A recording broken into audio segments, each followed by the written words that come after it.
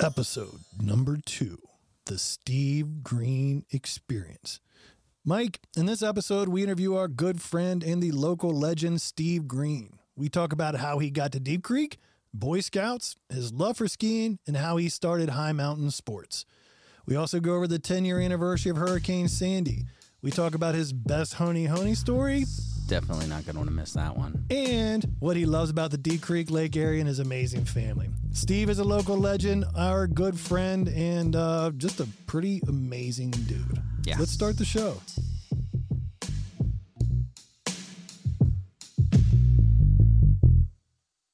All right.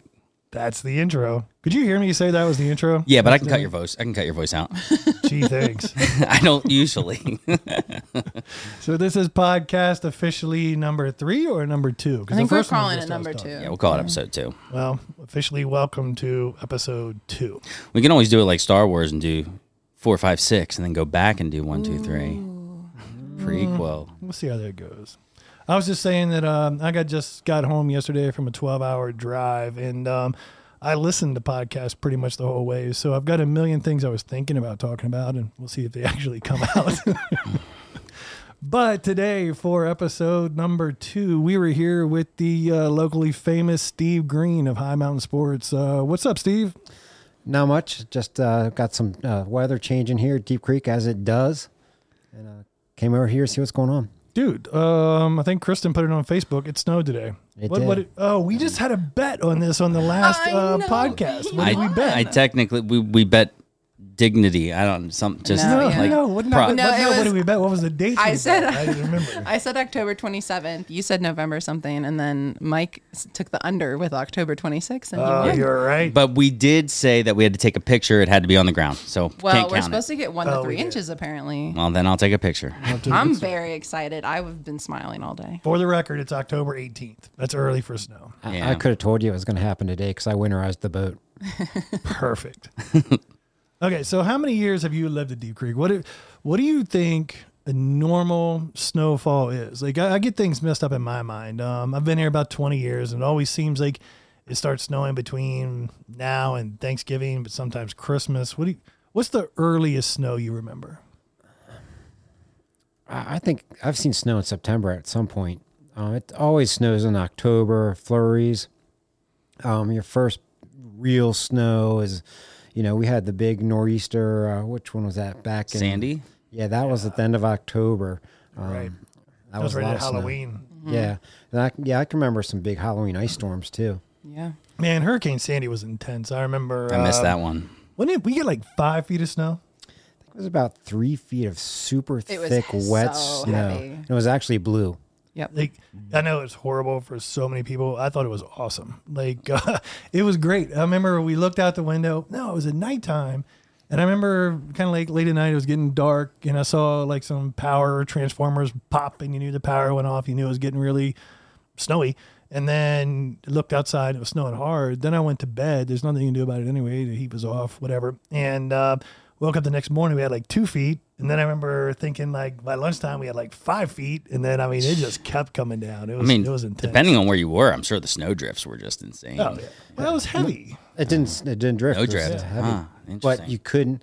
It brought down all the trees because I don't even know if there was leaves on the trees, but It was. like It was Lakeshore Drive was shut down for like 8 days or 5 days because all the trees fell down, all the power lines fell down, and then all the snow came down. So they had to bring in the snow crew, and the snow crew couldn't work till the power crew got there. The power crew couldn't get there till the tree cutters. What happened? Oh. Uh-oh. We just cut off the guest. The National Guard. I remember the National Guard being set up at Lowe's.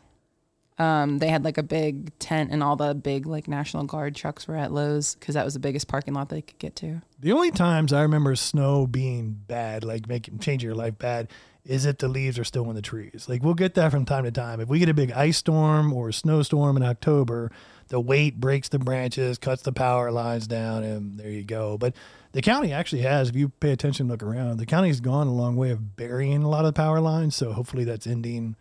The closer you are to McHenry, the more they're buried, the further out they're not yet. But yeah, if the leaves are still in the trees, there's a good chance we'll have a power outage. Yeah, we lost power at the store for like 3 days.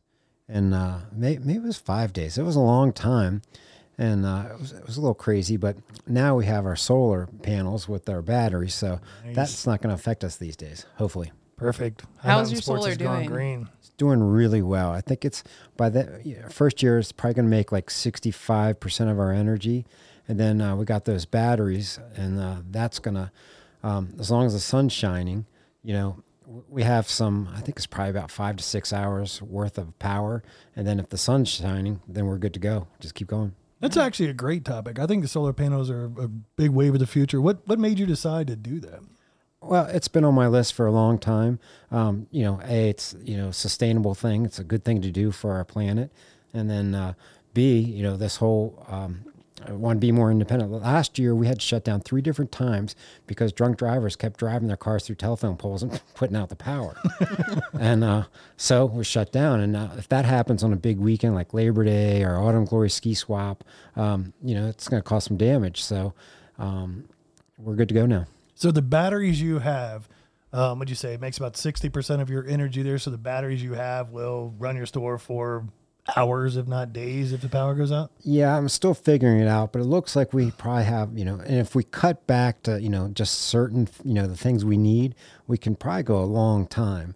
But we probably, the way it sits now, we could probably go 5 to 6 hours. Like I said, if that's sun shining, then we can go indefinitely.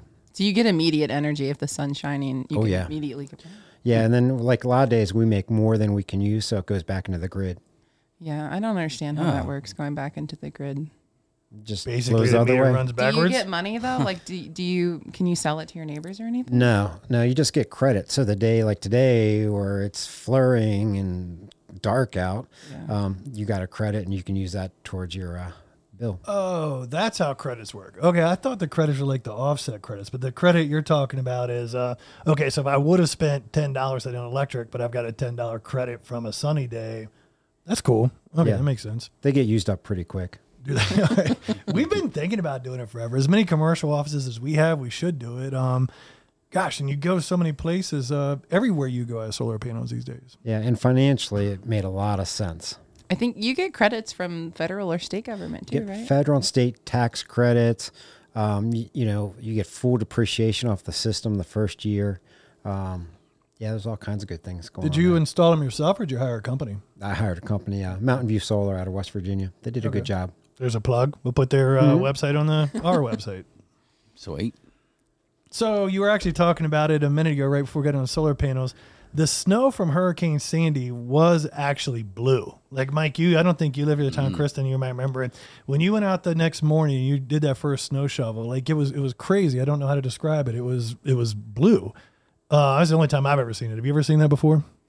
No, the first and only time I've ever seen it, but it was like a weird blue snow, and I guess because there's so much moisture in it. It was a thundering, and I don't remember that. There was I saw it on the news. Sometimes they say that thunder snow is blue. It was like the color of my hat bill. Oh, yeah. I shoveled at Wisp. Oh, yeah. I was shoveling at Wisp, and I did like a big and it's exactly that. When you look into it, it's like you just discovered a gem under the earth. Like, it's glowing blue. It's crazy. Did it make for good ski snow with it being as No, it wet? wasn't open yet. It was too early. Super thick, wet. So Did anybody poach it? Poach the mountain, jump up there and ski down? Man, it was hard to get It's hard to move around. Is that right? Okay.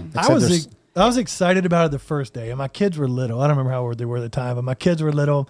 And the first day I was like, oh, okay, it's cool. We'll put a fire. The power's out, whatever. We'll play games. And that was fun. And then day 2 got a little bit old. Day 3 or 4 got a little bit worse. And I remember we finally dug out of my driveway. I think I had a Jeep back then. Got out of the driveway, got our way to my parents' house because my parents' power had never gone out. Where my parents' house were probably long to take a shower, eat some dinner or something, and their power went out. And I was like, oh, man. And I got the kids in the car and went to Morgantown and got a hotel. The kids were little. It was a long couple of days. So that's kind of like my story. So same thing. Like, I'm watching out the window that Sunday night, and just these big blue-green flashes as these transformers were blowing up, just left and right. I mean, it was crazy. So I get up the next morning. I'm like, okay, if I don't get to work, because I'm always worried about work for some reason. So I left about 4:30 in the morning. Of course, I'm driving. I have a big truck. I was driving over small trees on my road, and I did get out. And then going down 219, I pretty much just stuck it in a snowbank next to the store, pulled in, got 15 feet and the truck got stuck. Power's out. So I had to go in, break into the garage. And the garage doors open. And so undo that to get to the snowplow truck. And then, so I'm snow plowing and, every hour, hour and a half, I'm getting stuck. And I'm not sure why I was in such a hurry. And then, so I had to bring out the snowblower, get the truck unstuck. That day, about 3 in the afternoon, I look around on the lake and there is not a soul. There is nothing. It's dead silence. And I'm like, going home. If I get hurt, there's just no one around. Like no lights on. You can't hear a thing. It was eerie. Wow. It was crazy. Maybe 2012. I think that the year sounds it right. was? Yeah, I was still in. I think college. it was 13. We'll have to fact check yeah. this when it's over. It was somewhere around there. I'm sure the entire world knows. I was except for us. fighting with my roommate. So I was in Morgantown. I was at WVU. I was fighting with my roommates. I texted my dad and I said, "I'm coming home." And he said, "Well, Not today." He said, "We don't have any power, and there's no heat, and you probably can barely get here." And I said, "I'll be there in an hour." Yeah. Oh, so the best part of the story I forgot is the next day at 11:30, my family got in the vehicle and left and went to my dad's house in North Carolina. Oh my gosh. They're out of here. Yeah. No power. No. So hot we water. all love the snow, and the first thing we did was leave. Well, I stuck around.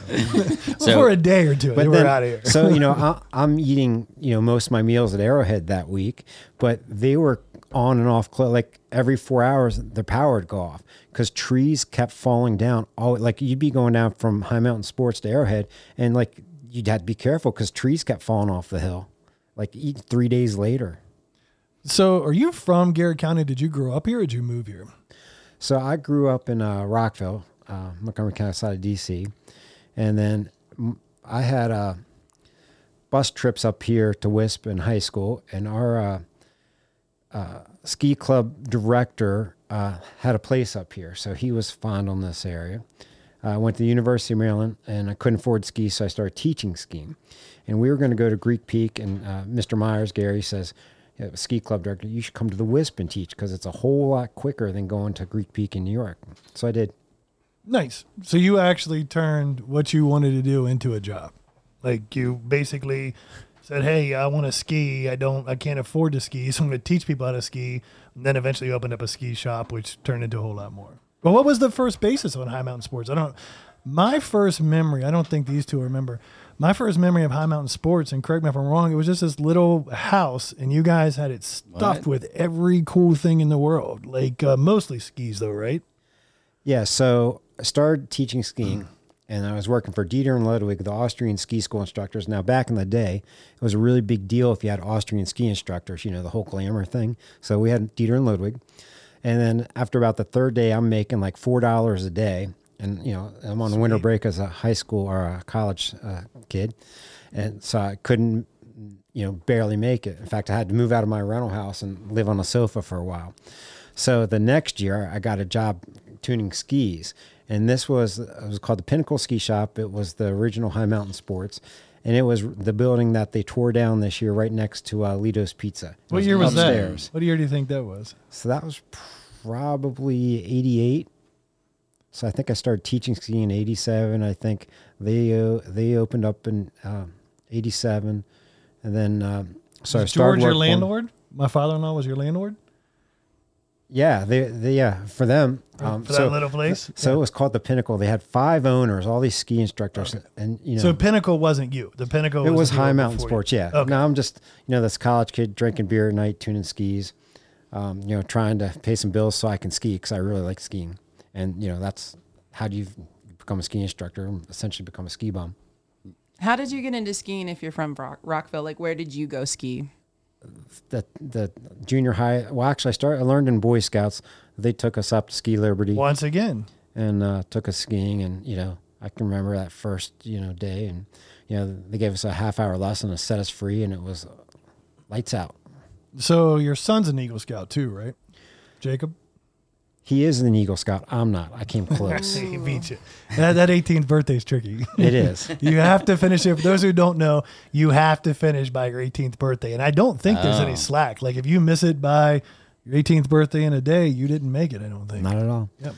So I'm doing this, and then I'm thinking I'm going to graduate from college and go to law school. And then I'm like, So glad you didn't. going to law school is really hard to ski. So I cut that one out. and came up here. And I was working for a defense contractor down in Bethesda doing some stuff, and really, I'm like 2 hours a day in the car. I'm like, ugh. So anyways, I moved up here, started working for these guys, and there was some evolution. Now we are over in that stone house next to what was then the trading post, going way back, the pink building, the trading post. And in 91, it was Jimmy Raley and Jeff Gosnell and my former partner, Brian Gladfelty. And they're like, you should own a ski shop. I'm like, yeah, sounds like a great idea. Jimmy was probably just trying to sell you a building. Exactly.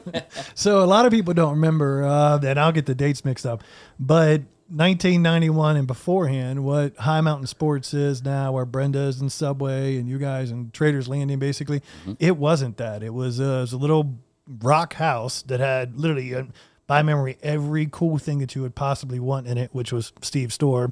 And then it had basically like a tourist trap was your neighbor, like just sold trinkets and floats and rafts. It's called the Trading Post. It was a pink building right off the highway.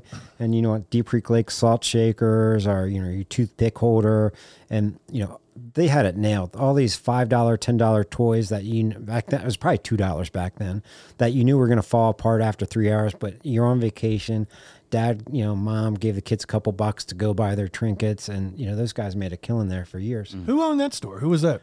Skip Bernard, Nancy Bernard. Oh, I've heard of them. Okay. So similar like Bear Creek Traders now, I guess, is that, but they have like clothes and stuff. Not as nice, maybe? Yeah, it was like the original, like I think you don't see those kinds of stores anymore. Like you'd go on vacation and there'd be a store and, you'd have the cedar salt shakers, there's a Deep Creek Lake on them or a plate or... Have you ever been to south of the border on your way to Myrtle Beach? So it's not like south of the border, but it's kind of like that. Okay. Like if you can picture any beach town, they have the trinkety, knick-knack, $5 rafts. Bosswood like airplanes. That. Yeah. Wiffle bats. Like it was appropriately named a tourist trap. It was the tourist trap. Mm-hmm. Trading Post. Trading Post. Yeah. Oops. But, I think the area evolved over time to, different clientele coming here. Sure. So when you first started, you changed the name from Pinnacle to High Mountain Sports? Or did you buy Pinnacle or did you leave Pinnacle and start High Mountain Sports? No, so the former guys that were owners, they went from Pinnacle to High Mountain Sports, made that move over to Trader's Landing. And then in 91, it was High Mountain Sports. I'd been working there for a couple of years, bought in, and we were in that house. We were in... There was a building where Brenda's Pizzeria is, and we were upstairs, and there was a French bakery in the downstairs. Okay. From there, we moved to that rock house, and if you remember, the inside was Smurf Blue. Vaguely. I went on vacation once, and I came back, and my former partner painted it Smurf Blue. You like Smurfs? He did. And then the Trading Post built a new store for them where the furniture store is. That was the second Trading Post, and that space was vacant, and we moved into that. So back then, was it mostly skis? Is that what you guys sold, was skiing equipment? Or because what year did snowboarding become popular? Snowboarding was started right in 87, 88, and Wisp was one of the few areas that allowed it. Back in the day, a lot of areas didn't allow snowboarding. It was like, Oh, no, it was bad. I remember I probably got into, maybe I skied once or twice in high school. And I got into snowboarding somewhere around 10th grade, I think. And I did it basically because it was cool. Like all the cool kids were doing it. And I was like, oh, great. Who needs to ski? I want to snowboard. But back then, like if you hit a jump on the Wisp, I don't remember about the Wisp so much, but they would kick you out. Like there were signs everywhere that would literally say no jumping. And no inverted maneuvers. Yeah, and like but that almost to me made it cooler because I don't know, when it said no, you can't jump, I wanted to jump, and I think every kid in the world did, So I think it kind of worked in what it did the opposite of what I think a lot of the ski resorts wanted to do. And there were some ski resorts that just banned snowboarding. I remember a bunch of them, like you just couldn't go if you were a snowboarder, and it made no sense. Why would they not want to sell you lift tickets? I guess skiers. We're still down to 2 or 3 that don't allow it. Really? Not around here. You mean not like around out here. west? Yeah. Deer Valley doesn't, right? Yeah, I think it's Alta, Deer Valley, and I think there's a third one. Interesting. Might Those be down would to be 2 your now. real hard skiers. Like I've been to Deer Valley before, but I don't know. In my mind, I remember it being really fancy, but I could be wrong. It is. And, you know, that whole Park City, it's where the 1% of the 1%ers hang out. Yeah. But I love skiing at Deer Valley because all those folks going for lunch at 11 o'clock and don't come out. Skiing's great. I would love to go. One of my best snowboarding trips ever was Park City with Jimmy. I think it was me, Jimmy, and Mike Kennedy. And we went during Sundance. And it was great because they shut down all the stores. I don't know, if you're in Sundance, Park City for Sundance, like all the movie stars come to town for that stuff. So they shut down the regular stores and turn them into like Hollywood stores and whatever. And the coolest part is none of those people skied. Like we skied more at Park City or snowboarded more at Park City that week than ever because it was basically us. Like it was us and movie stars. And I have to ask Mike and see if he remembers right. We rode up the chairlift, and I think it was Stifler's mom that we rode up the chairlift with. Oh my God. I don't know her real name, but yeah, I don't know. I kind of remember that. That's pretty funny. So then what's snowboarding now? Because I've actually seen that. Me as an outsider looking at just somebody likes to do it. It almost looks like, say 87, like you said, and before snowboarding wasn't even a thing. Then it kind of took off, I guess, with Burton and those guys in the early 80s, mid 90s, boomed 95 to 2005. And then it almost seems like with the new creation of these skis these guys on skis are just doing sick flips. I mean, it's just, when did skiing become the really cool thing again? Well, you know, everything's cyclical. So back in the day, originally we started selling stuff, and the stuff was crap back in the day. You know, snowboards. My first one was a black snow. Yeah, you'd be going down the slope and you look down and your binding would come off the board, you know, 'cause it just wasn't the quality. And then the bindings were constantly breaking. And back, you know, originally you were using a pair of old Sorel snowboard boots that, you know, it wasn't until like the 5th or 7th year they actually came out with real snowboard boots. And, but back then, if you were a snowboarder, the chances are it was a lifestyle sport. You know, you just didn't go snowboarding. You were a snowboarder. And, you know, that was your lifestyle and how you lived. And it was a big deal. So people bought into that. You know, it was a thing. And then I think it's probably like 2005 where all the skiers started putting parks in. You know, like I said, you couldn't do this stuff way back in the day. It was outlawed. And then they actually allowed it and started putting these big jumps in. And the skis started changing. You know, the shape skis became really cool and easy to use. And I think the snowboarding went from less of a lifestyle to it was just a sport you went and did on the weekends kind of thing. It's totally it. I remember I was a wannabe. Like I totally wanted to be that kid. Like I was like, I want to be that guy. And you're right. I got my first snowboard from Play It Again Sports. It was a black snow, and I wore imitation Timberland boots my dad got me from Walmart. Like that's literally how I learned how to snowboard. And, somehow I didn't die. It was great. Yeah. So my other excuse is I'm not good at jumping. So my other excuse was by the time it was legal and cool to jump, I was too old to figure it out. So at least I've got an excuse. So remember I told you back in the day they had the Austrians running the ski school over here. Well, they brought in a snowboard school. And all the guys that were the snowboard school, it's like a movie, and the snowboard directors, these guys were like the hooligans. And there's probably a movie out there about this. But like if something happened the night before, they were into it or did it. You know, I mean, they probably destroyed countless houses with parties. And, you know, there was the management at the ski area back there was in a constant battle with those guys. You know, it was a hoot. When did the half pipe go into Wisp? I remember when There I was was a a kid. half pipe? When I was a kid, the half pipe was there, and we used to bomb down Boulder, and you would finish in the half pipe and come out at Chair 1. Do you have any idea how hard a half pipe is first? Like, So I've attempted the half pipe. Like, I don't know, maybe this is me, but the half pipe, in my opinion, is way harder than any ski slope I've ever attempted to go down. Like the half pipe, if it's done right, it's sick, it's intense. When was it built? Well, there was 2 half pipes. So the original was a ditch that they put under Chair 1 down at the bottom.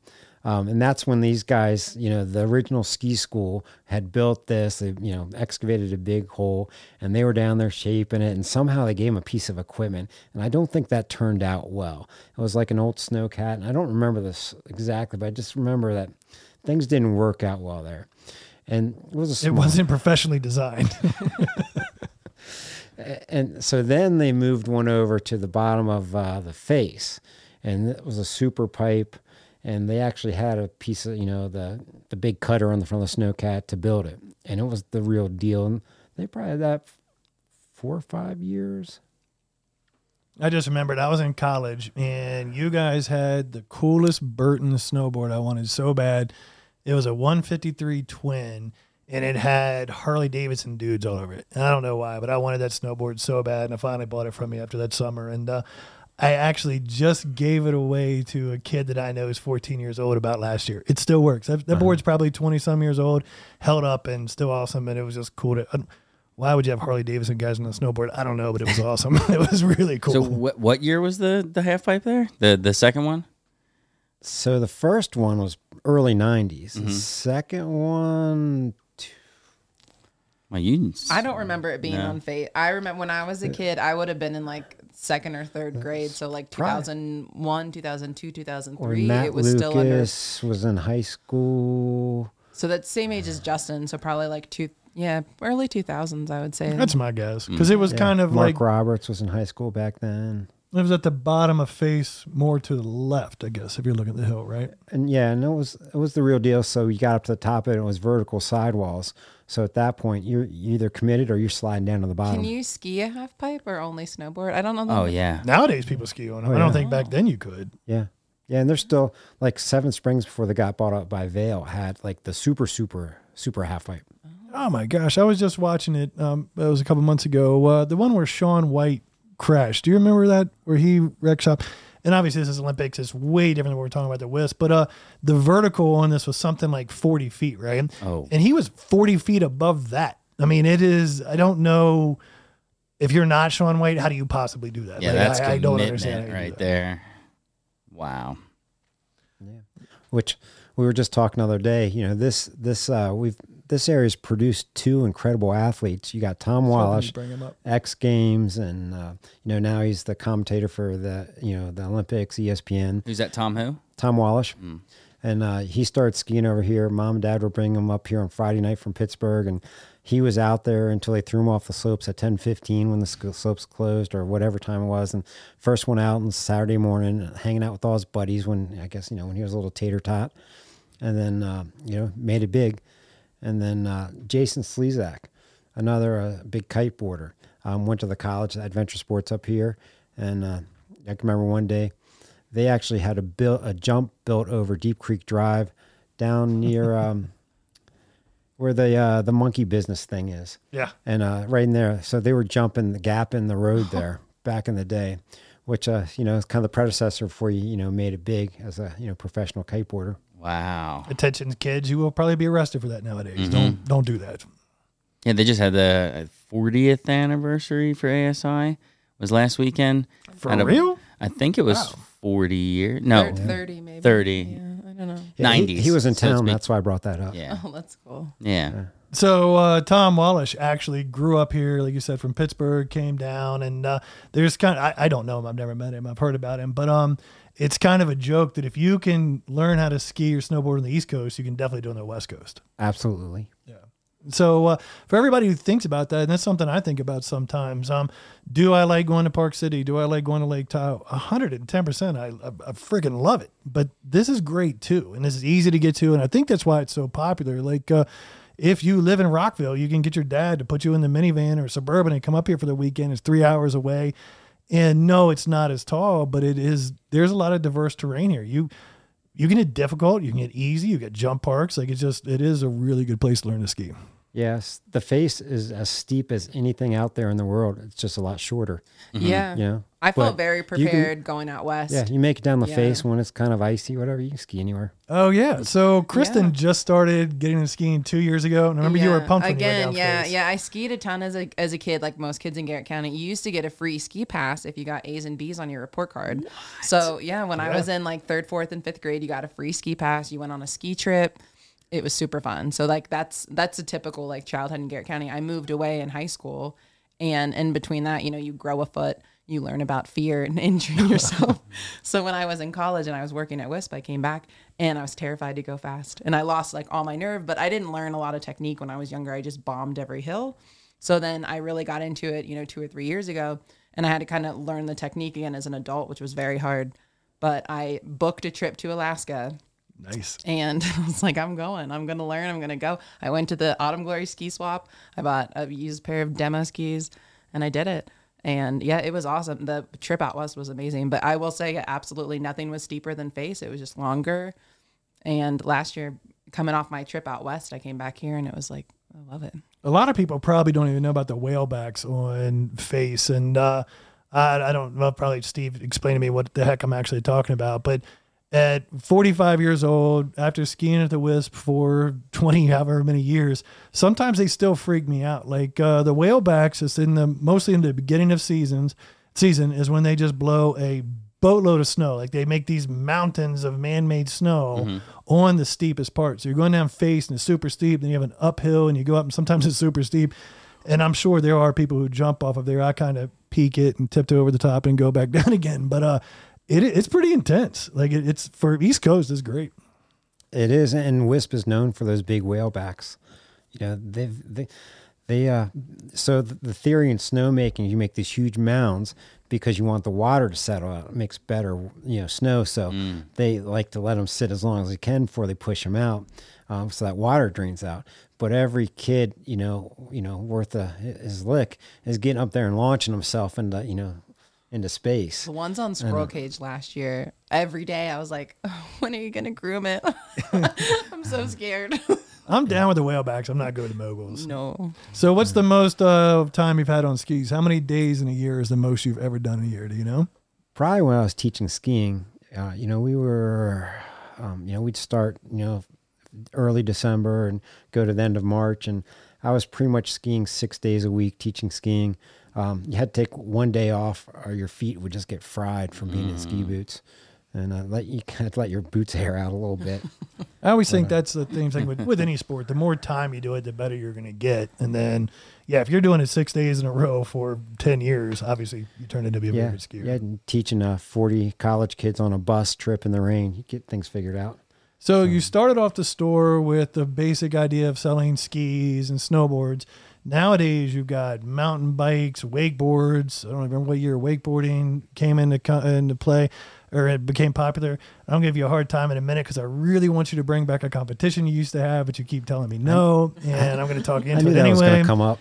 And so you started off with skiing and then snowboarding. Then did you just pull every cool sport that you liked into it? Like, because you have pretty much every adventure sport that I know of, at least, you guys sell the supplies for. Yeah, and Garrett County is a unique market.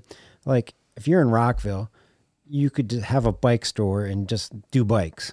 Well, you can't make a living off a bike store. There's just not enough people in Garrett County that want a bike to live off. So you've got to diversify. And we're actually one of a few stores that carry so many items. It's not really a smart thing to do.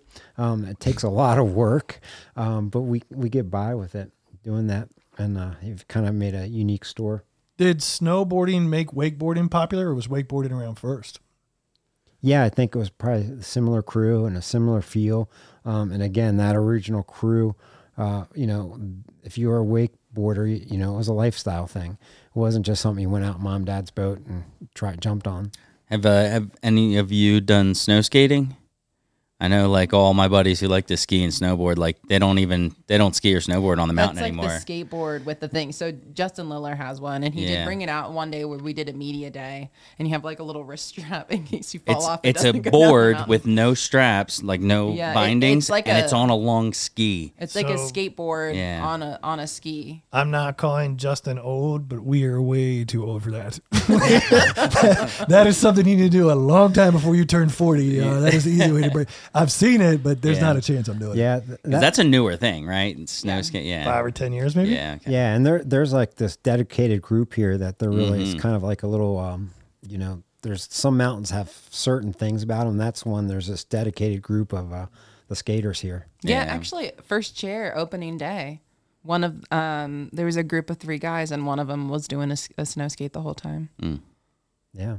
So, and then the other big news is that the group that owns Wisp just bought J Peak. Oh, yeah. I'm so excited. What is that? So J Peak is on the Canadian border up in Vermont. Okay. And it's like the East Coast powder capital. So they get a ton of snow. I've never been there, but it was kind of on my radar beforehand. And now that they haven't announced anything, but theoretically we're going to get some free days. It's not easy to get to. So I did read that there is a shuttle that will come get you in the Burlington airport from JP, from the resort. So the resort is huge. They have like multiple hotels, lodges, housing. Like it's a huge resort in itself, and the mountain is pretty nice. It's like mostly intermediate expert, but they will pick you up from the airport. It's like 90 minutes from Burlington. I was all over their website. I'm so excited. So the big thing with J Peak is they encourage you to go through the woods. They're like, there are no boundaries at J Peak. Like, go through the woods, get off the trail. Like, they're all about that. Yeah, and it's this mountain that has a real ski culture to it, like this ingrained, we are J Peak, and, you know, we're not changing. So there's a lot of locals got really uptight when, you know, it went bankrupt and, you know, came up for sale, which is a whole different story. But then the Wisp, essentially, or the folks of Pacific Group, evidently their model for running ski resorts is that they essentially let you run in your own mountain. Like Vail, the corporation and the Epic Pass, essentially, I think this is changing, but they want you to run your mountain like all the other mountains. So you kind of lose your identity. Looks like J Peak, and they're going to retain the manager there and keep that cool vibe. Mike and I are working with Mark Fisher at Pacific Group right now on a different project here. He's coming into town on, I don't know, in a month or so. It'd be really cool if we got him on here. He may actually come on a podcast. That'd be kind of cool. He'll be here. I forget the dates, but he's coming soon to help us with something we're working on, and it'd be neat to get him on here and get his take on it. It would be really neat because, you know, I'm really into skiing and how things work and looking at all the resorts they own and their website, trying to figure everything out. And they keep a really low key media presence. There's one of the new guys that they have, the Kristin, that's part of their group that does talk a little bit on social media. But yeah, I saw a couple tweets that he did. But yeah, here with the Pacific Group. Yeah. Yeah. Oh. He might be the COO or this. I don't think he's the CEO. Yeah, but I follow on Twitter. There's a guy named Lift Blog. Or that's the name of his handle. And he last year finished. He wanted to ski every chairlift in North America, and he finished that last year. Now he started on Canada. But there's another guy called Storm Skiing Journal, and he covers like the insides of how ski resorts are run and, you know, the different passes. And so between those two, you get a really cool, a lot of information about it. So anyways, how, you know, I've kind of like always wanted to own a ski resort, and, you know, watching how the Wisp runs and things, it just fascinates me. So Mike and I sell real estate. We'll find one for you to buy. Yeah. It's a challenge. Yeah. I think I've gotten smart enough now. I know better. It's more fun just to go. When are we going to see a high speed lift? You know, I've read a lot about this, and with ski areas, you want to have a lot of lifts out of your main area to get the people out to the rest of it. Like, you know, if you Park City, which they just lost their chairlift, which is a different story. But a lot of the smaller mountains, sometimes just if you do run the numbers, it doesn't make sense, because for a 600-foot vertical is what the front chair does maybe. Spend, you know, that $10 million for a high-speed lift to get people up versus a fixed grip. You got to do the numbers there.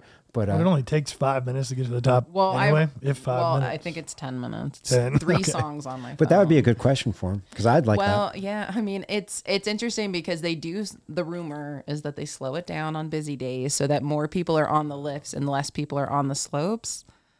I don't know. I have gone on a high wind. That'd be a good question. I've heard the rumor that they slow the lift down incrementally. Why would they do that? On a busy day? That way more people are stuck on the lift and there's less people on the snow. Oh, so we probably should have told you this, because he might want to use this in the interview if we ask him that question. We came up with this idea when we started this podcast. If you get asked a question you don't want to answer, you get a get out of jail free card, and that works for us too. So the get out of jail free card is Tiger Claw. If you just don't want to answer, just say Tiger Claw. We're going to make fun of you and move on. And if you ever come back for the podcast for round 2 and you're locked out, just text us Tiger Claw and we'll know what's up. That's the password too. Never mind. No, it's not. I don't mind the lift here, but when you do go out west, it is like it's terrifying. My first high speed lift was in Alaska. It's cool. Yeah, I mean, Whitetail has one. It's so fast. I just went to Timberline last year for the first time. So you get there faster, but does the wind make you colder in the does meantime? Timberline? What's it called? Timberline have a high speed now? Yeah, absolutely do. I haven't been there since. It's pretty ballin'. Yeah. So That's down like Canadian, right? Is it Timberline or Timberland? Why am I messed up? Timberline. It's not the boots. It's the okay. So you know how to make $1 million in the ski industry? buy a ski slope? Start with $2 million. So, for years, ski areas were going out of business. Like, I think Snowshoe went bankrupt, I would say 5 or 6 times. I mean, there's been all kinds of owners down there. So having owners with deep pockets is really important. I feel like golf courses are the same way. They are. It's just so capital intensive for snowmaking, clearing, just keeping the trees cut back the season, these $300,000, $400,000 snowcats, paving your parking lot, just it's expensive. And then if you have a bad 2 or 3 bad seasons, I mean, I think right now last couple of years have been nuts in ski areas. So people are a little jaded and don't remember where things are, like this ski area has been bankrupt once or twice. Well, I guess that's Don't bet on good Mother thing Nature. that a big company picked them up then overall, right? It is. And that's why this, the Vail Epic Pass, that the model there is those guys, doesn't matter what the season is because they got your money in August. So now they've got a guaranteed way to keep that ski area open and it's diversified. So say the Mid-Atlantic has a horrible year. Well, maybe British Columbia or the Pacific Northwest has a great year. So it averages out. But they can, right now there's a record year number of ski chairlifts being put in that are in the final stages of construction right now. Well, and there's no one's ever going to say anything. COVID was not a good thing. Nobody will ever say COVID was a good thing. One thing that COVID did that was good was it woke up people to go outside again. Like you saw COVID sparked a big spike in skiers and snowboarders. It sparked people to go back on the golf course. It sparked people to go camping and RVing again. Like it actually, I don't know. For me, I noticed when I was younger, when I was say 25 and below or 30 below even, I loved snowboard. It was awesome. Then somewhere between 30 and 40, I got kind of lazy with it. And then all of a sudden my kids got into it. It made me start having fun with it again. I think COVID was that for a lot of people. They're like, oh, I actually like this. And people got out of their house. They went skiing. It's the one thing they could do. And they're like, dude, it's a great family event. And if you're really thinking about it, what other sport can you go out and have a great day playing with your family? Like it's not, I mean, maybe basketball, but it's not like you guys are going to go out and start a football team with your 10-year-old kids and tackle them all day. It's a, like skiing's actually legit family sport. No matter what your skill level is, the whole family go out and have a good day. And I think COVID woke people up and said, hey, outside's fun. And it just began. Did you notice your sales went up because of that? Oh yeah, absolutely. So we were incredibly lucky. So, we shut down and, or essentially kind of had to lay everyone off and sitting around for a week or two going, oh my gosh, what the hell are we going to do? And then there was one weekend, and during that, really hadn't noticed it, but these folks that have second homes up here moved up here full time. Yeah. So there's one weekend, I think we canceled all of our orders. Oh, we don't want the bikes right now. We don't want wakeboards. Just hold then you off. Couldn't get them.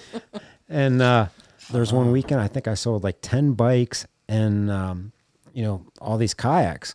So we had to so I started, hey, anyone want to come back and go to work? And we were able to find some programs and get everyone in there. And then, the big companies like the REIs and stuff in the beginning, they didn't figure it out. And the small guys that, cause I'm there every day, figured out, and in the beginning, we were able to get the stuff and restock. But it's funny because all these folks, so they move up here. They're coming in the past. They're up here every couple weeks. And, on Saturday, if it's nice, they took the boat out. Well, now they're up here for 3 weeks at a time or, just indefinitely. They got this boat sitting there and it's nice weather. They're using that boat 6-7 days a week. So we need every toy there is to go in that boat. And we just happen to have those toys. So it worked out really well.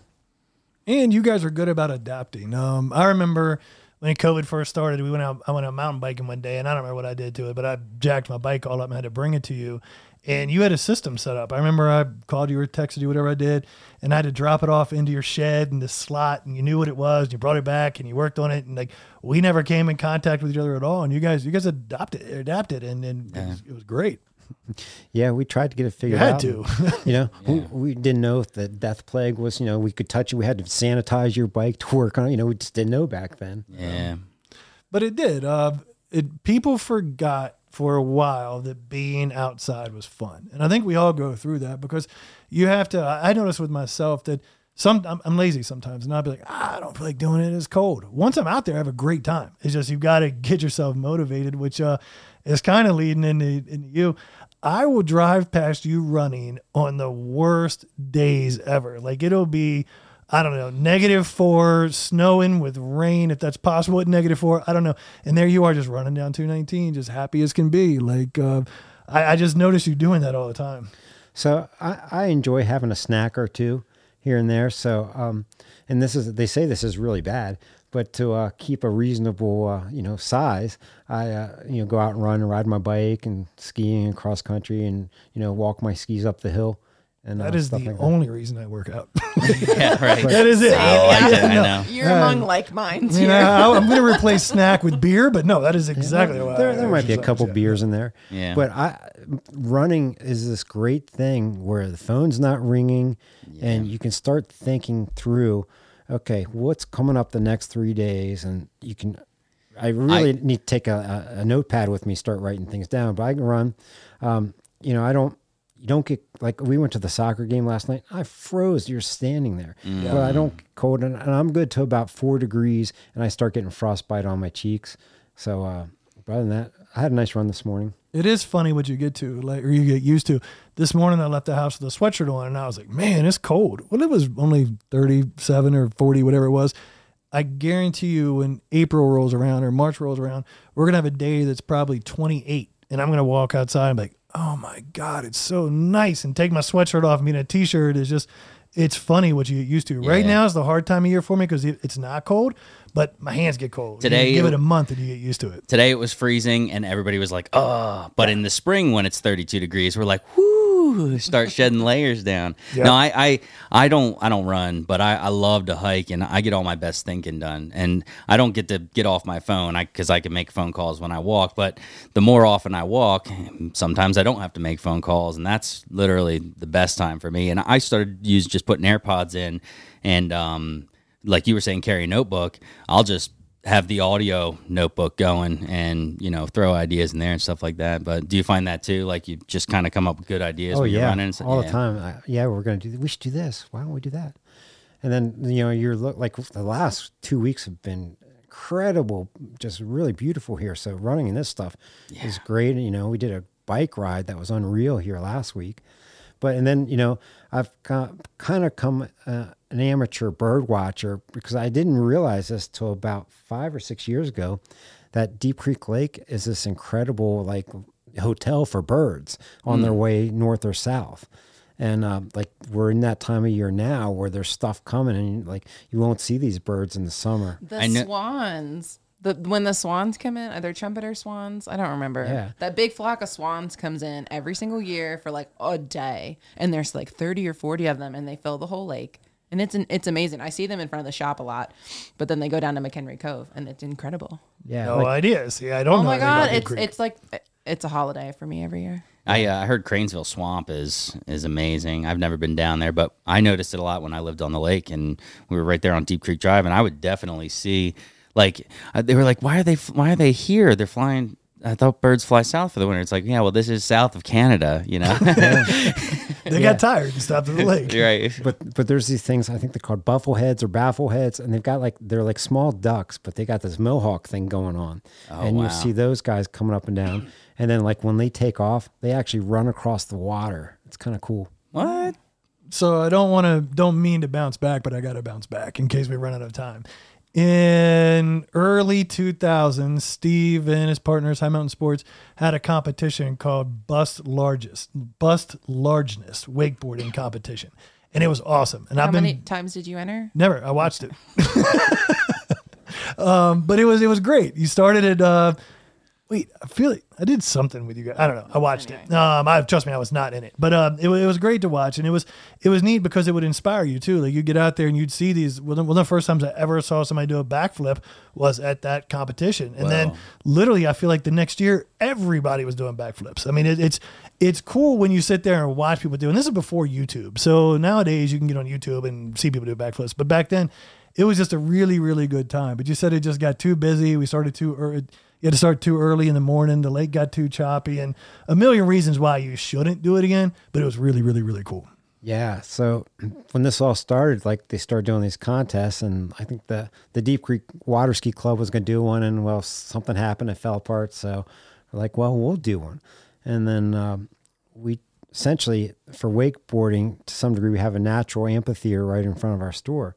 So we'd offer all kinds of prizes, and it was kind of a low key contest, and we'd get like 30 kids out there and, get a DJ and, start 7 a.m. with some really loud music.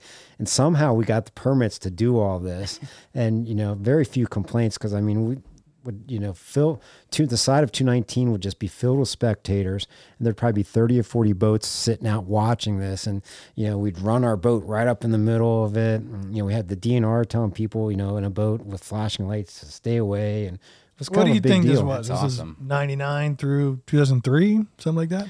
Yeah, I got most of the t-shirts at home. That was the cool part, too. The T-shirts were always really cool. Yeah. They're collector's items. So I have no idea if we ever figured out a way to bring that back again, but something like that would be pretty neat. So yeah, and the big problem there, as things progressed, these kids started getting really good. And you're probably not going to believe this, but sometimes the water in front of high mountain sports gets a little choppy. No way. So it became a little more difficult for these guys to throw, and the boats started getting really bigger, more specialized. We were using a ski boat the first couple years. Oh God! If you look at the boat that we used to go out on versus my boat now, I don't even think my boat now would be considered a boat. Like I don't. It was so different. We took any boat we could find. We would take trash cans and fill them with water and stick them in the back and make the waves bigger. And you had to make all your friends stand on the one side. And then it was so bad on my dad's boat. We were lucky to have a boat, but my dad's boat, we'd make everybody stand on the one side of it, and then you had to get a couple people to stand on the front to weight it down so it would plane out just because you wanted the wave to be so big. Like you would get every friend you knew to get on this boat, and the wave would maybe be 6 inches. I don't know. And so now the wave behind my boat now is like 4 feet. It's just, and I get there by pushing a button. It's How just, do those surf boats work? Oh God, that's a whole other episode. I can talk about that for 7 days. Okay. They fill with water. But back in these days, Everything is you great. tried to get Uncle Bob to come out because he was the biggest human you knew, and you just say, "Hey, let's go out on the boat," because you wanted him in your boat in that back corner of the boat, so it didn't wake. And it was a lifestyle thing too, just like you said about snowboarding. Like I wanted to be a wakeboarder. Like it was when I was in college, and we'd come up here and spend the summers up here, and it was just awesome. And you'd hang out with your buddies. And the only thing I noticed different about snowboarding versus wakeboarding and stuff like that is snowboarding, you get a whole lot more time in the saddle. You go snowboarding, you're probably going to snowboard for 4 or 5 hours in a day, or an hour even.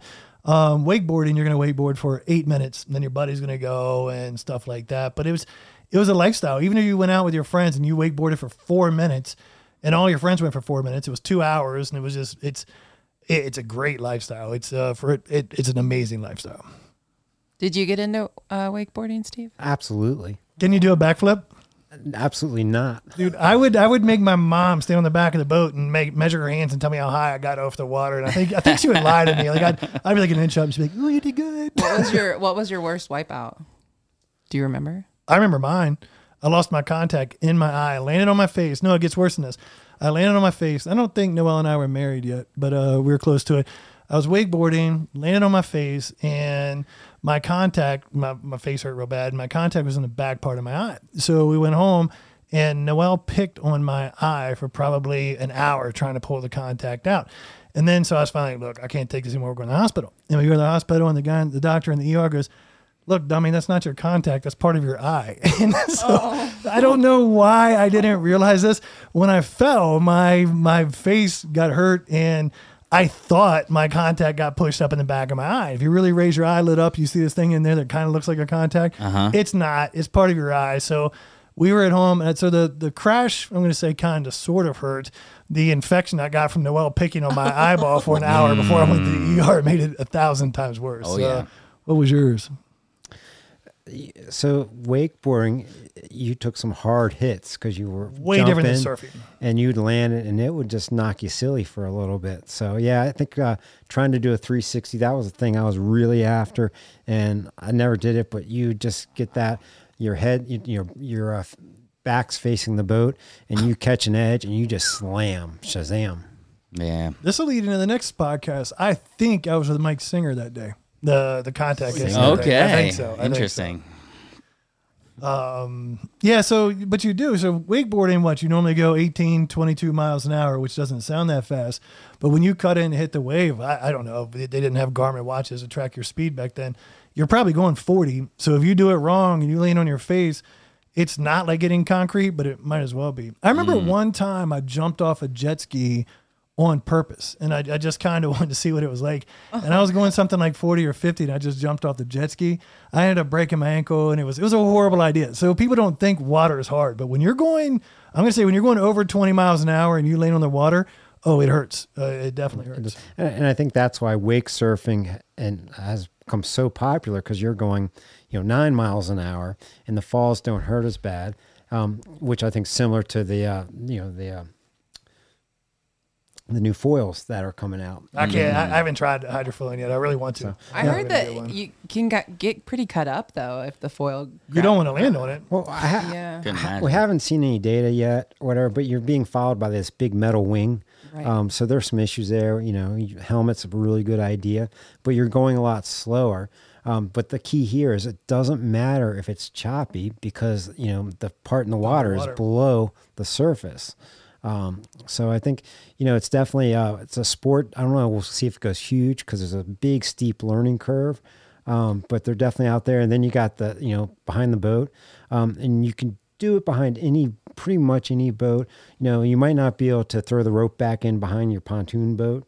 But then you got the e-foils, and there's a handful of those on the lake, which is, they're pricey, but boats are pricey. Now you can go out on your own with the battery. And have you seen an e-foil on Deep Creek? Because I feel like I saw one over the summer. Yeah, there's a couple out there. Yeah, okay. I thought that I saw one. There's a kid. I don't know who he is, but it's my mission to figure out who this kid is. He lives somewhere down by the yacht club, and I'll see him out on my docks in the morning time. And he's a long ways away, so my guess is he's 10 to 14 years old, whatever. He looks little, but he has one, and I'm always so jealous. He's always so far away from me, I can't catch up to him and see who he is.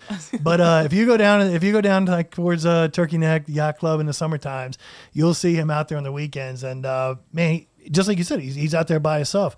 That's the only hard part about wakeboarding and wake surfing now is you've got to have people with you. You can't just go out and do it. So that's why I think these what are they called? The ones that have the motors in them, just e-foils. E-foils. That's why I think they're going to take off. They're super. They're 10 or 15,000 now, right? Yeah, I think probably around 14. Smokes, okay. So that's what a jet ski costs. Yeah. And if you think about it, so you almost got to make a decision. A cheap boat. Yeah. Do you want a jet ski or do you want one of those? And they'll probably come down in price as the years go on. Yeah. And innovation. I bet you they're going to take off, because I want one. I think everybody, it's something you'll be able to do by yourself, and I think that's really important in these sports. Does anybody know how to jump with them yet? Like out of the water? Have you ever seen that? Steve really? Can do a backflip. What? He can do it 360. But you're right. The foiling is a single sport, the e-foil, but that's the thing. Which back to about COVID, boating, water sports is an incredible family experience, because we're all stuck in this tiny boat and no one's getting off. So whether you like it or not, we're going to have a good time. Yeah. Like with my family, some of the best times I had. The kids are out of school, off the bus, everyone in the boat.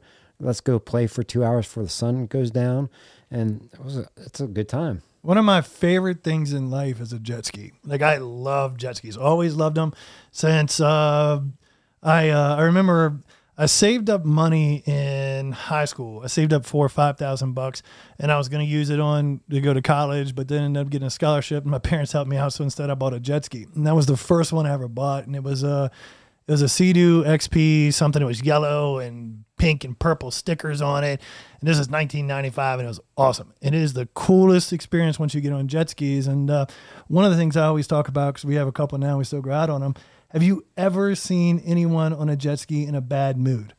No. It doesn't happen. I can go have the shittiest day ever, go home and ride a jet ski for 20 minutes, and I'm like, oh, it was a good day. I had a buddy of mine, they came up to visit. We somehow had a lot of house guests once we moved to Deep Creek, and they came up to visit, and we rented jet skis, and he was out on the main part of the lake, out kind of like in front of High Mountain, and he must have hit something and skipped across. He came off of his jet ski, skipped across, probably, 50 yards or something like that, and he was still happy. I think about that with our lifestyle sometimes. It's good for us, and you probably do too.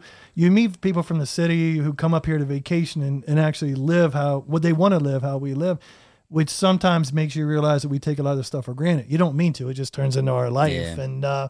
And looking back, I don't think I would fit in a city for a bunch of reasons, but I don't think I'd want to live somewhere where I couldn't go four-wheeling, where I couldn't ride jet skis, where I couldn't go skiing. Like, I always get so excited for the summertime when it's coming up on summer and it's getting warm outside. I can't wait to get on the jet ski. We don't get on a boat. I love it.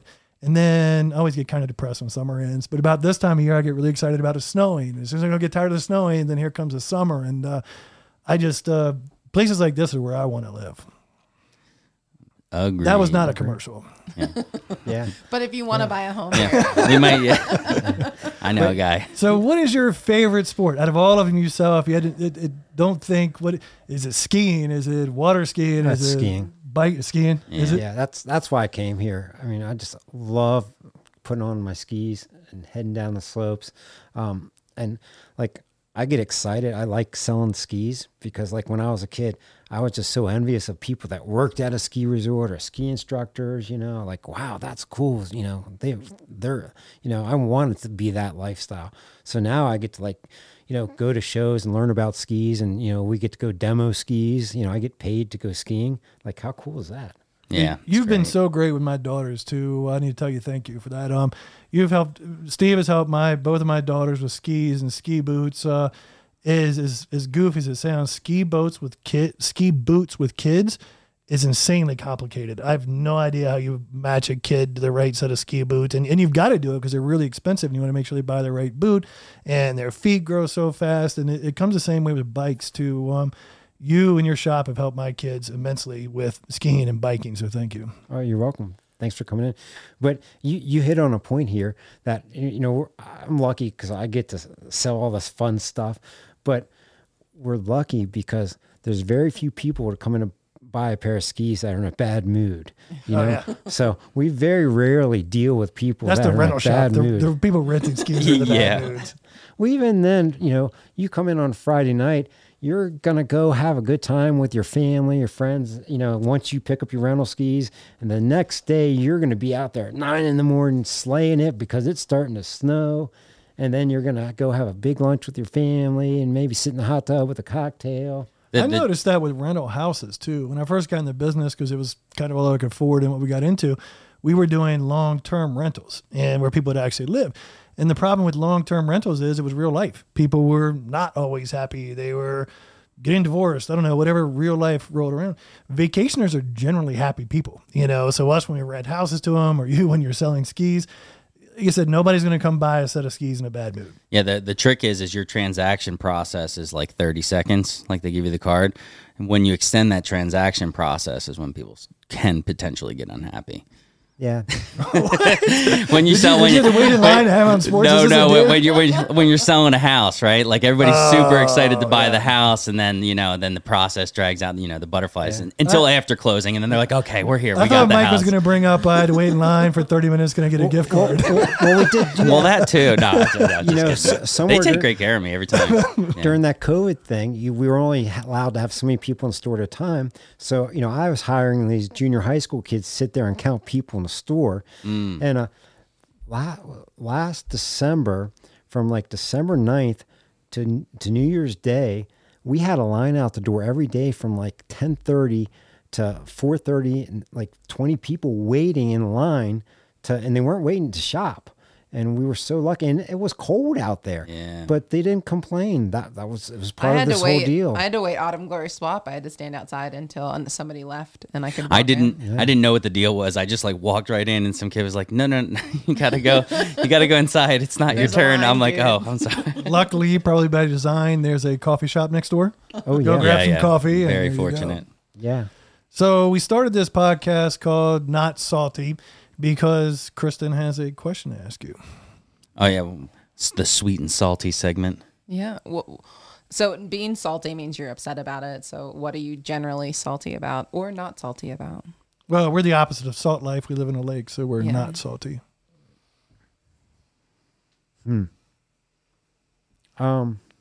See, boring. Nobody cares what you're not. I said he could do either. Nobody cares what you like. Tell us what makes you mad. Well, probably the weather, like Like last year during Christmas week, the ski area shut down for like 3 days. That was insane. Yeah, so it's like, the weather here is variable. Like September this year sucked.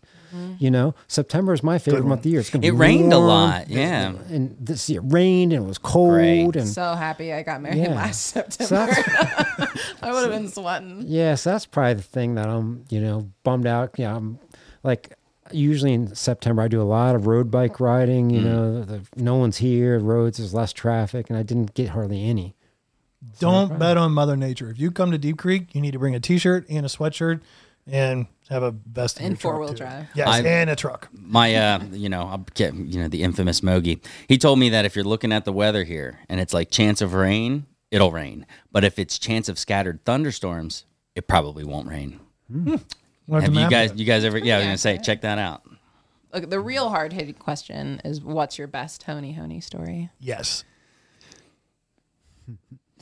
So when we were a little younger, I guess I was trying to remember which ones I could tell. This is such a better question. Tiger Claw. For those who don't know, Honi Honi is a bar at Deep Creek. So we'd have our big Labor Day A very fun sale. bar. Actually, it wasn't the Honi Honi. It was the what was it called? Round bar? No, Jimmy Lascaris' bar. Silver Tree. So after What Labor was Day the weekend, bar at Silver Tree called? The old boat bar? yeah, what was it? Anyways, that's where you'd go at Labor Day weekend for the final party of the weekend. So that was always like getting through Labor Day weekend, the big sale. So you could go over there, hang out, and have a cold beer. But there was one night we were there and with an undisclosed friend of mine, and it got really foggy, and it probably took us 2 to 3 hours to get to his house because I don't know if you've ever been out in the lake when it's foggy. Like, you don't need a map here, but once it's foggy, you have no clue where you Imagine, are. yeah. And then this was before GPS and any of that. So, like you're just creeping along the shoreline trying to figure out where in the heck you are to get anywhere. Trying not to hit other boats and docks. No one else was stupid enough to be out that time of night with fog. I ran a boat up on the Holy Cross one time like that. 30, 40 feet up on shore. It was foggy. We thought we were turning on a cove. And this was back when the monks still lived in Holy Cross. I was going to ask. So you can imagine, like Steve setting it up. It's foggy. You can't see anything. We're on our way home from a bar, and we run right up on shore. And then the boat doesn't go off, so the prop's hitting it. It's just bouncing all around the back. And I remember my friend Brendan flew out of the boat. And then we finally get it turned off. And then all these monks walk down. And I was like, man, I think we're dead. It's all We foggy. weren't. You We got lived. monks good. The only reason I almost died was we totally got away with it. And so when that happened, we actually, I don't know why we didn't think it was going to sink. We put the boat on logs. The monks helped us and turned around and pushed it back into the lake. And then what I did was I walked home and got my dad's truck, which is a couple miles away, came back and got it. And I don't remember, somebody had called the police, and the police were like, oh, you guys are cool, just go home. And everything worked perfectly until it was on the radio the next morning. My mom heard it. Oh. So we ended up getting caught. So close. There was a point that, the weather really aggravates me when it's not perfect. But I think in the old days, it was a really big deal if you couldn't ski. It kind of like ruined people's weekends. But the lodging here, the amenities here are so nice. Like I'm on the chamber board, and we'll get some numbers for some times where things aren't that great with weather. And it astounds me. People don't care. They want to ski, but if they can't, there's a hot tub and a big pool room, the pool table, and they can, have three, they haven't seen Uncle Bob from Indiana or, and Aunt Sue from Pittsburgh, and everyone coming for the weekend to have a great time. And the weather was bad. We don't care. They still had a good time. Yeah, and you see it in the numbers, on those times. That's one of the things that I've learned from selling real estate around here is people will buy a house and they'll say, well, my son's in Ohio and my other son's in Pittsburgh and we're down in D.C. and this is just the perfect place to, get together. So. But back in the day, there were some old rustic cottages that weren't so nice. Oh, okay. It wasn't the focal point like this. So if you ruined your ski weekend, it was kind of like, we're playing this kind of musty in here. Yeah. So I hijacked your story. You were leaving the harbor bar. I just remember what it was called. It was the harbor bar. You were leaving the harbor bar, which I used to work at for a while. It was great. and it was foggy and you left. Do you need a tiger claw or what? No. What it was just it took us 3 hours to get there was no climax. Like, there was nobody got arrested. We did not get arrested. We did not make the news. We didn't hit anything. He picked a nice story. Yeah. Last week Jesse was talking about. Listen to the episode. It was pretty rough. We'll save that. Well, I guess anybody who's listening to this one would already have heard that one. Apparently, there was allegedly a contest with the bars, a summit contest at all the local bars here, and they would hide a notepad on the roof of these bars, and people would climb up onto the roof and write their name on it. Wow. That happened. Yeah, that was Jesse's story. There's a place you can write your name on underneath the third solar panel to the left on top of High Mountain Sports. Yeah, don't go looking for it. Please do not climb up on the roof. Hey man, just to wrap up, I think we're probably getting out of time. Yep, we're just over an hour. Your wife is probably just as amazing as you are and athletic, and you just had a daughter that got married 2 weekends ago. Yep. So my wife is incredible. She sells real estate too. We were both ski instructors, got engaged on the slopes. She went to Frostburg. Slopes at Wisp here? Yeah. Yeah. Yep, on the face.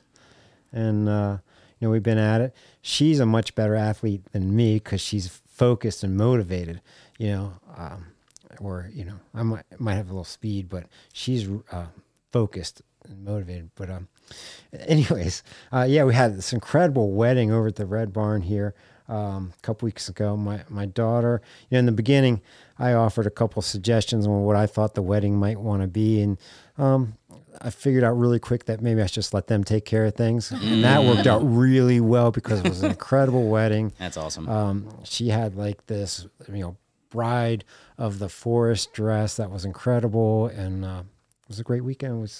I've met your son-in-law. I think he did the boat competition. Yeah, he did the dragon that's boat right. race with Okay. us. Lee did. Yeah, and he was telling me a little bit about it. It was pretty neat. Correct me if I'm wrong, but you guys went on like a family hiking trip somewhere out west, and You did the Half Dome. Yeah, so it's a good story. We went to Yosemite, and Lee had worked out there as a seasonal ranger, so he knew. I didn't know you had to get permits and all this stuff to show up because it's so crowded, or it's hard to get into the park, especially during COVID. So he set everything up. So we're going to hike this Half Dome. I don't know anything about it. So about a week before we went out there, I figured I'd better look it up. And it's like this rock where they have cables on it. Like, it's not quite mountain climbing, rock climbing, but it's pretty Heard it's close. really steep, yeah. But yeah, we went in there. We did some backpacking for a couple of days, and then we did this climb, and it's pretty epic. It's if you haven't been to Yosemite, It's on my list for sure. I had no clue. It was wild. I think in the next couple of years, Mandy and I are going to probably fly into Grand Canyon, cut across, hit Yosemite, and then take Route 1 up to the Redwoods. And kind of make a trip out of it like that. She was like, why would we want to drive with Lucy? She's too young to remember anything. And she saw this quote, "The internet saved me." Where it's like, well, that's like saying you don't want to read your kids' books because they won't remember. And I'm like, that's a good boom. Ooh. I was like, the internet did it for me. The kid may not remember, but the parents will. Oh, yeah. And that's my what thing. it's all Exactly. about. So, Steve, man, thank you for not going to law school. Thank you for not becoming a defense contractor, and thank you for spreading the love of skiing to everybody who's been in Deep Creek for the past. How long has it been? 30 years? Yeah, 30 plus. Wow. If you guys need any advice on any adventure sports there is, you need any equipment at all, stop into High Mountain Sports. Every employee you have that I've ever met is insanely knowledgeable, great people, love what they do. You guys have great prices, a huge assortment of products, and I can't speak highly enough of you. And if somebody wants to buy a house, tell them to call your wife. Thank you. Appreciate it. Thanks, Steve. Thanks, Steve. Bye.